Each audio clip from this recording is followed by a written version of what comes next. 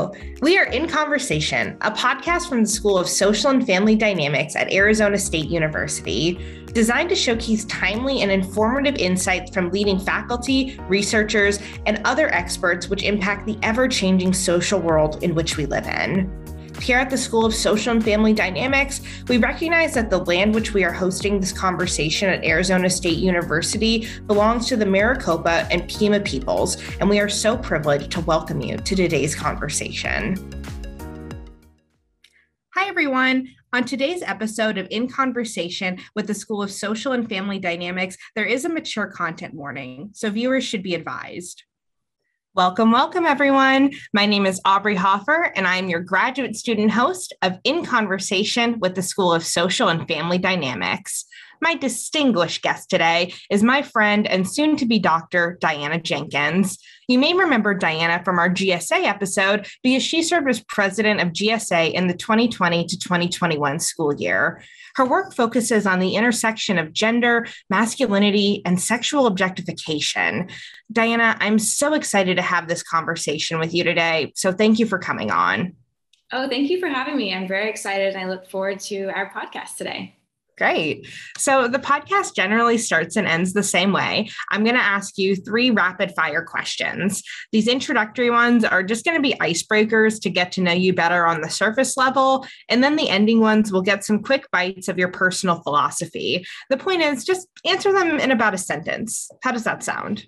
Sounds great. Okay. So my first question, Diana, is what do you like to listen to in the car? Yeah, I mean, I love music, right? Like I have to have music on in the background, whether I'm working or I'm driving, like anything.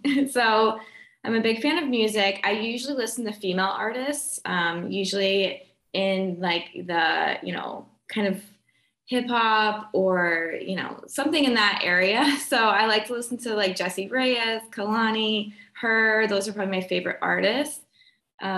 But I'm really good with any type of music from rock to country. So whatever's on, I'm jamming out to it. I love that.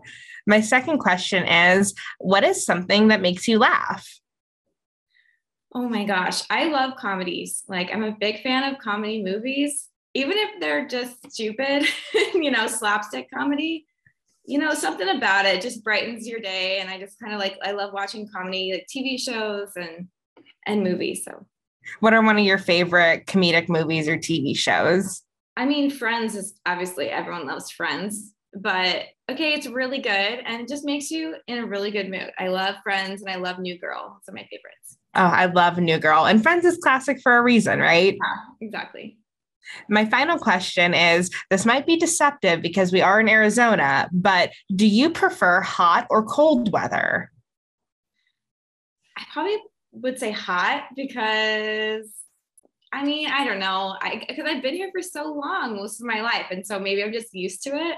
And the cold is beautiful. I lived in Flagstaff for 4 years, so I got the cold. But, I guess if I had to choose, I would pick a hotter weather because snow is a nightmare. All right, Diana, let's get into the conversation a little bit now. So your work really focuses on these really nuanced concepts like gender, masculinity, and sexual objectification. I was hoping that you could tell me a little bit about your experiences as a woman in academia and what sort of factors have really influenced your desire to better understand these constructs.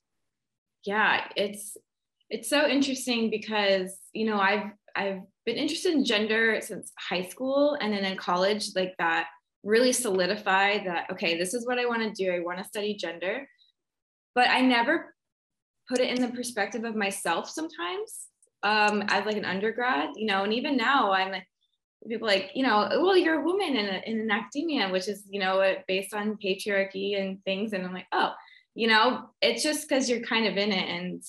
And, but you can definitely acknowledge some of those things, especially in academia, which is founded on patriarchy, white, kind of, the dominant culture, and that culture trickles down to students. And so my experience in academia has, I'm lucky to be in a program where it's female dominated, unlike other programs that are male dominated.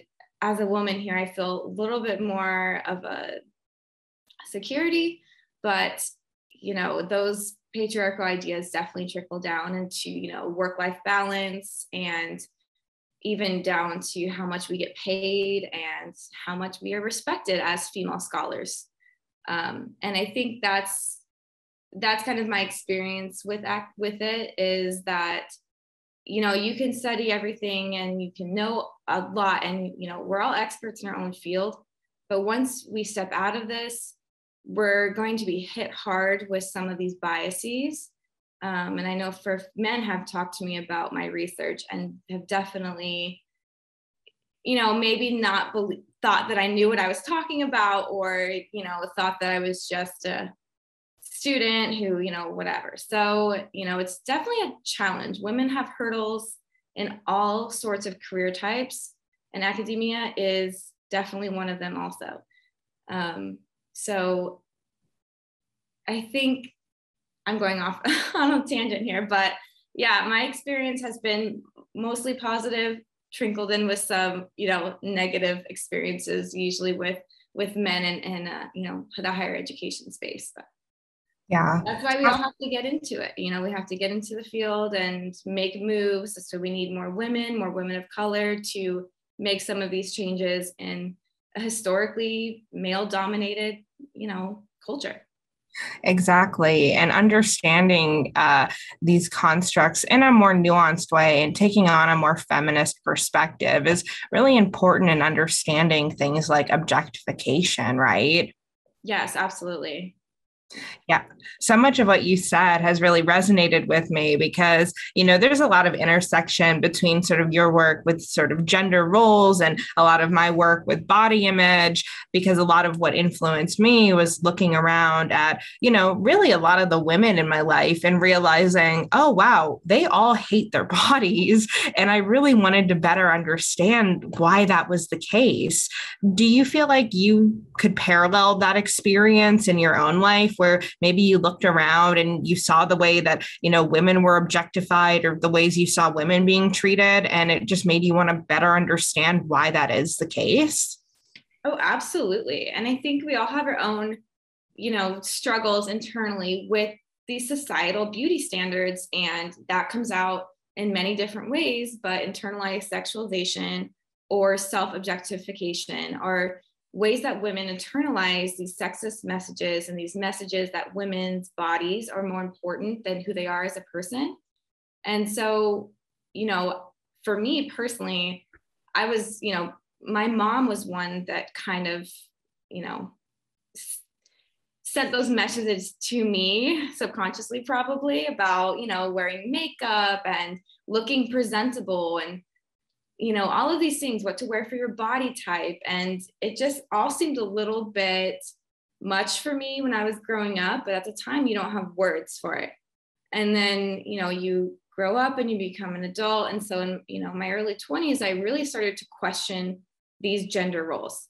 And I said, why is it that I have to make this effort to look a certain way when my boyfriend can just roll out of bed and he's fine? How come people usually talk to him instead of me, especially when it's things relating to technology, my car, or anything like that? Why is it? And so I really started to question those gender roles in my own life. And then that kind of, carried over into my research life. And so then I can actually test some of these things, which is very exciting. But yeah, I've struggled with, these societal messages with my own body image, as many women do, and many men do. And so it's really an issue of the idea of, perpetuating beauty standards that, media promotes. And so, I definitely have had a lot of internal struggles that carry into my research. It's probably why I study a lot of it. Well, I think that can explain why a lot of us get into the work we're interested in, right? You have to really kind of be all in order to want to understand these things. So one thing that you talked about was this idea of internalized sexual objectification. Can you explain, for those who might not know, what is this internalized objectification, and is that common? Yeah, so internalized objectification or sexualization, there's been a lot of terms usually, is it's really it's prioritizing women's bodies and their sexual parts over who the woman is as a person. So her intelligence or her character is not as important as her body or her sexual parts. So, theorists have applied this to many different realms. They usually look at adolescent girls because that's kind of where this solidifies, puberty happens and girls see their bodies in a different way. Their bodies are changing. They're getting messages from society saying you need to look this way, you need to be this way, which causes depression, anxiety, eating disorders, body image issues, body surveillance, self-esteem, all of these negative outcomes because of how we're teaching little girls to look. And then that carries on, developmentally into young adulthood as well. And these messages can carry on, as we know, generation to generation. And so that's kind of the broad definition of internalized sexualization. I can go into more depth if you want to. No, I think that's a great sort of primer for people who might not be familiar with that idea. And I love that you mentioned this sort of idea of like multiple sources of where these ideas come from, right? Like one big one is obviously like culture, generally speaking, right? Like we see ads, we see TV shows, we see movies that really solidify this idea of this is how a woman looks, this is how a woman acts, this is how a woman is and should be in order to be desirable, right? Because that's sort of the whole thing with women, right? Is that everything we're taught is about how to be as desirable as possible. And it's desirable for men, right? Because that's sort of that's who is in power in our society. But you also brought up earlier when you were talking about getting those messages from your mom. I think that that's really interesting too, because it shows how pervasive objectification and sexualization really is that, my mom obviously did incredibly similar things to me when I was growing up. And it's not something that comes from malice.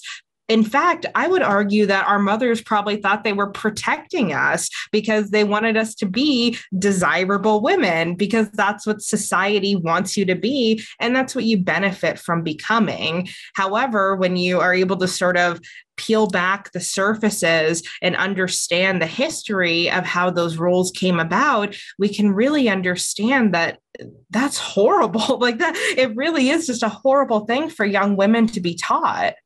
Yes, absolutely. And, and our moms aren't, doing anything. They don't think it's harmful. And, they're trying to help us and raise young girls. And that's how young girls were raised, especially during their time, to prioritize some of those things. The culture is shifting, I think, a little bit. And so that's kind of why we're seeing some of these things and pointing them out. Whereas, maybe our moms and our dads and our parents haven't really picked up on that because of so many years of training or socialization, right? These messages happen on a daily basis for years and years and years and decades and decades. And so those things are really solidified to the point where it's just second nature. And so when I was younger, if my mom said, here's some blush, put some blush on or lipstick on, it's not questioned because that's just kind of how it's been done. And so, there's no, malicious intent or anything. And so I don't want to target anybody, but it's a good time for us to question, well, why do I have to put on this lipstick? Why do I have to put on blush? Why does my hair have to be how it is? Why do I have to wear the clothes that I wear? It's a good time for us to question these things and for little girls to question them too. And that's going to start shifting the culture of, of sexist messages and sexual harassment, which is also tied to some of these ideals about women's bodies. Right. I think it's so important that you bring up the why and understanding why it is that we engage in these behaviors. I mean, for those who are just listening, I don't think Diana will object to me saying that she and I both present in a very feminine way. We both Yes. like to wear makeup and pretty dresses and do our hair. And there's nothing wrong with that, right? Like, there's Right. nothing inherently wrong with presenting in a feminine way, but it's really important to understand, why am I doing this? And if I'm putting on makeup and pretty dresses for the sole reason of wanting men to like me better or wanting other people to see me in a certain way, there's some damaging aspects to that, as opposed to putting on lipstick and pretty dresses because you just like lipstick and pretty dresses.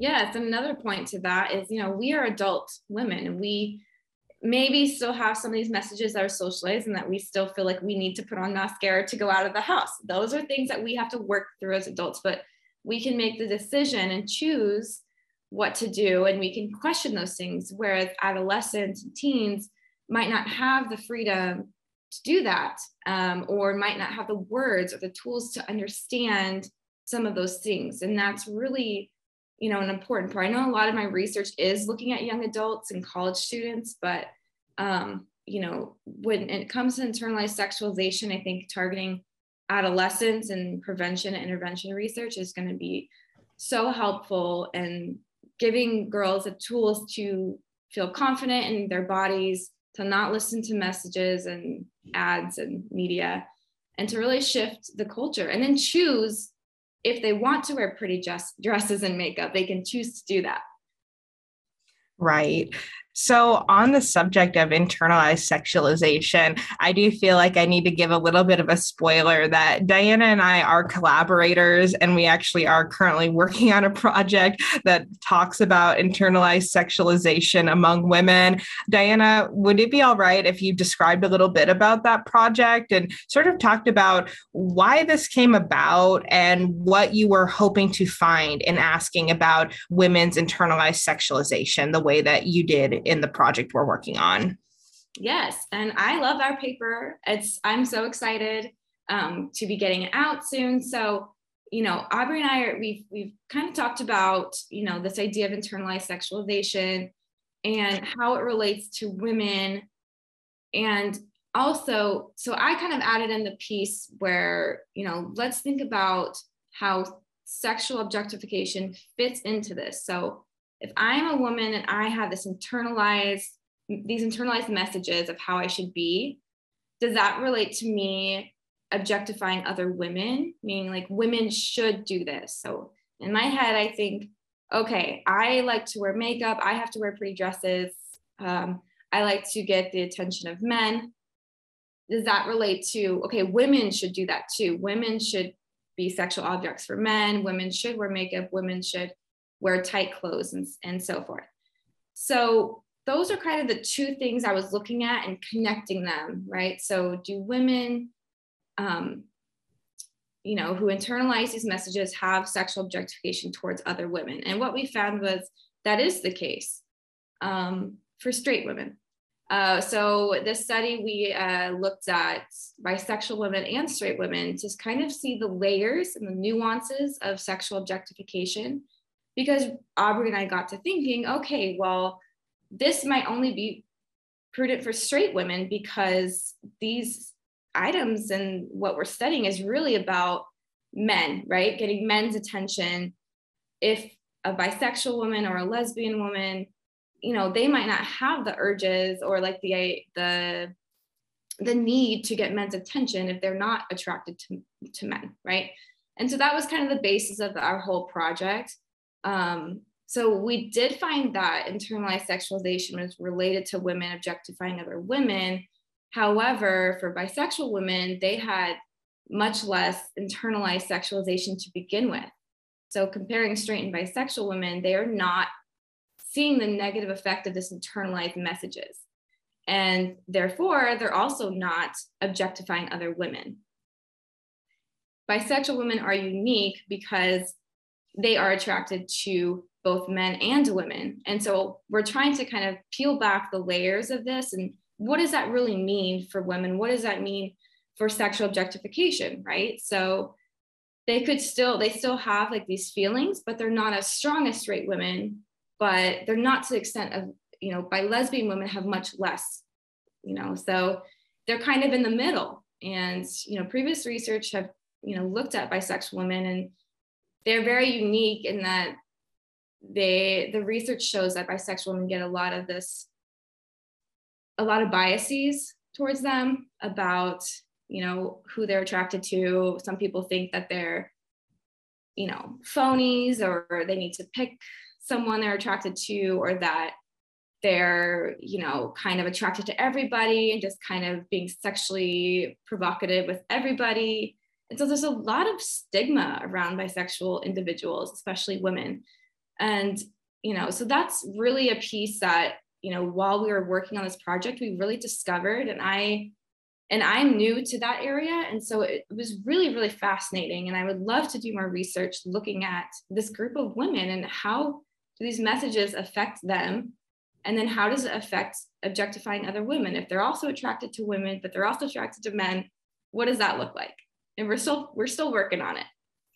Right. I just think that this project is so interesting. And I think it really highlights a great intersection of your work, because really what is so fascinating is that it seems as though attraction to women is in many ways protective.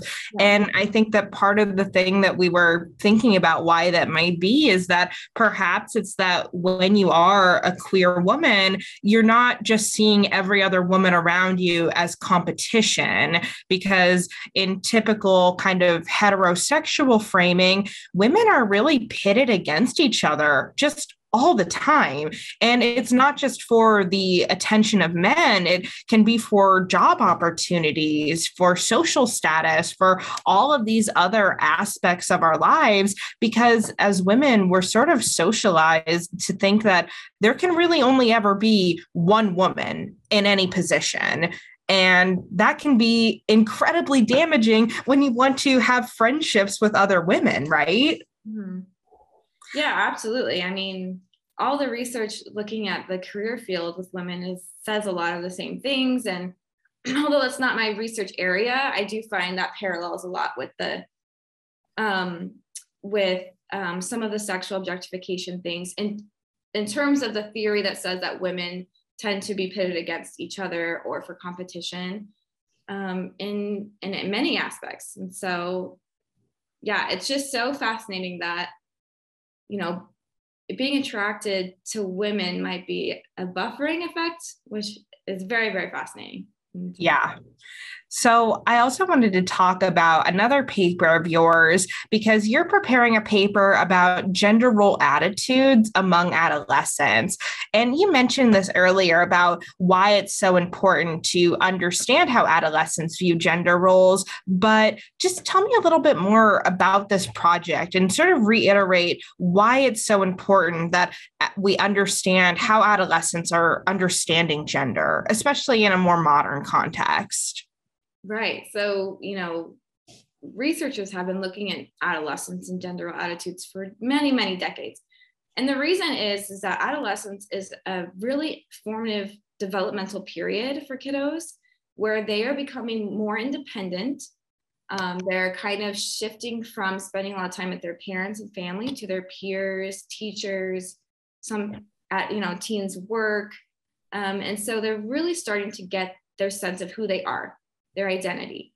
And a part of their identity is their gender. And so, as little kids, they do learn about gender, and those are very, formidable years also to learn about gender because they're picking up on the messages. But in adolescence is kind of when they implement them.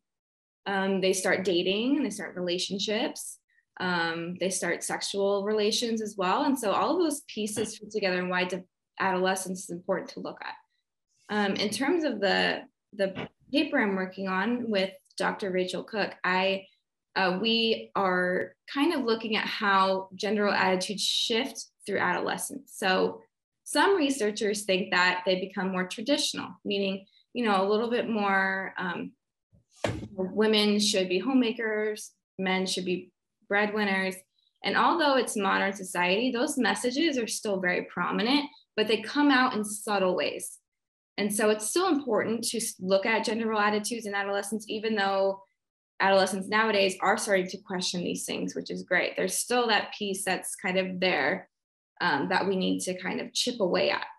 And so, we actually found that gender role attitudes tended to decrease over time, which some research had suggested as well. So the research in this area is very mixed.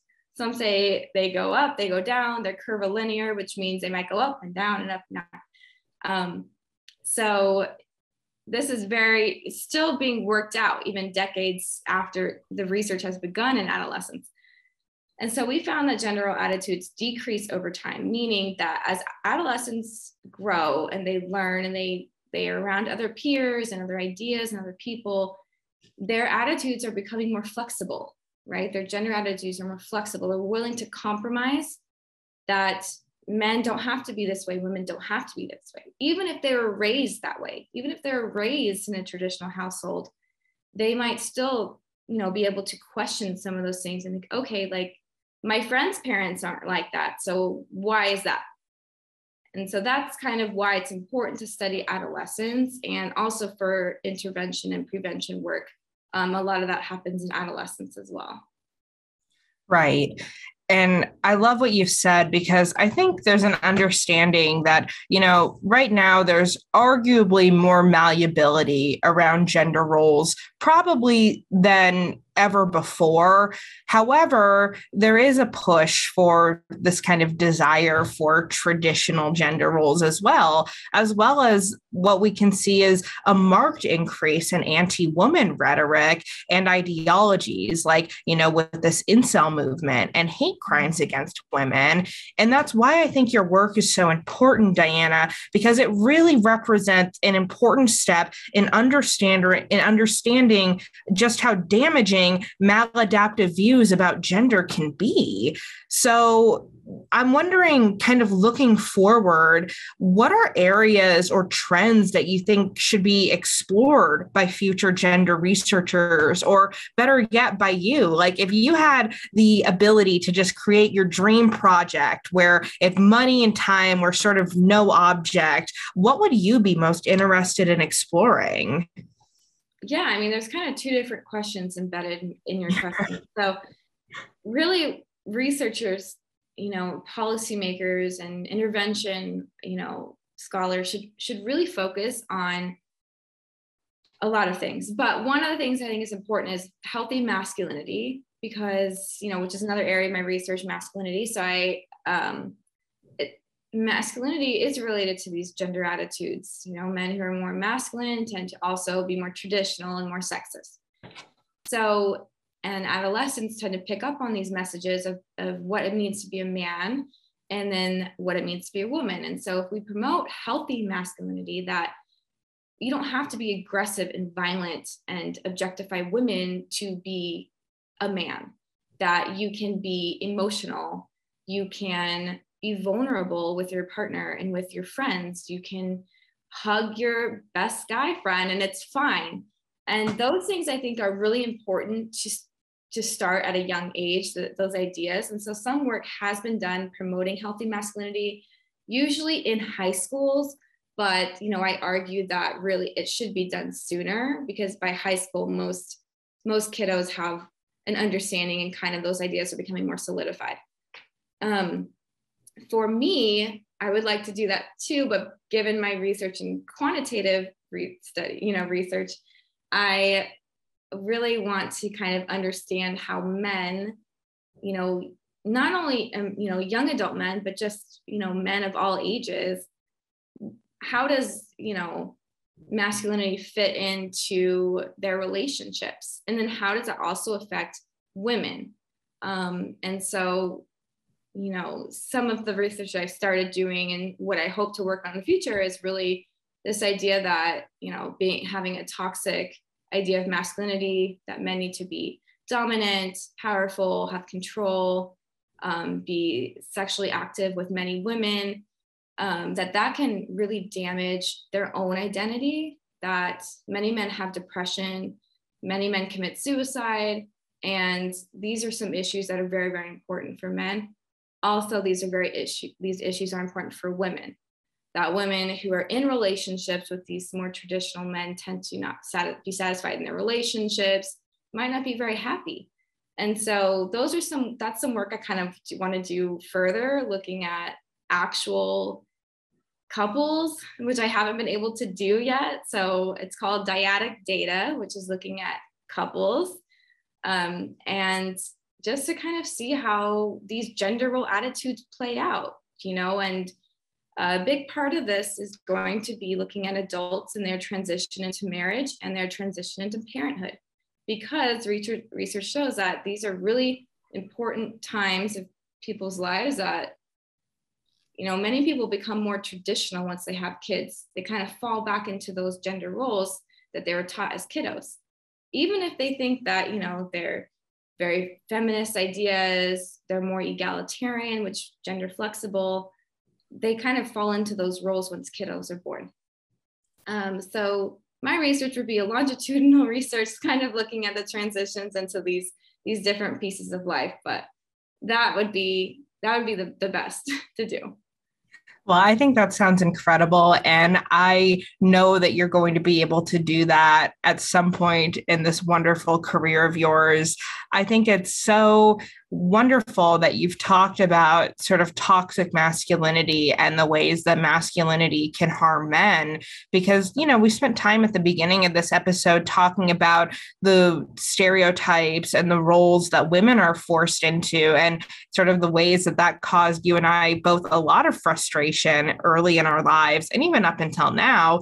But the thing is that men aren't completely immune to that either. Men are forced into these boxes as well that are absolutely suffocating. But I think with men, many of them suffer in silence and aren't presented alternatives, because that's part of toxic masculinity, right? Is that if you say that you need help, then that makes you less of a man. And that can be incredibly damaging to mental health. So I would be so curious to see how that would impact relationships, like you were saying. So I think you have a wonderful sort of research frame. So I love what you do, Diana. And right now you are on the job market. So I think that, putting that energy out there, my hope is that you'll be able to do that research wherever you land.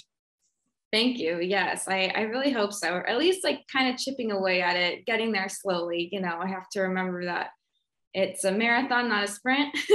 but yes, I'm very excited to go, on the job market and to kind of take some of these research ideas and really hone them, in a space where I have the resources and the tools to do it.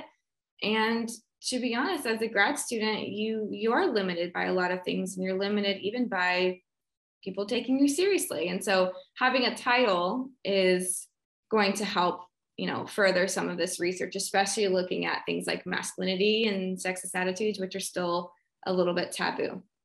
Right.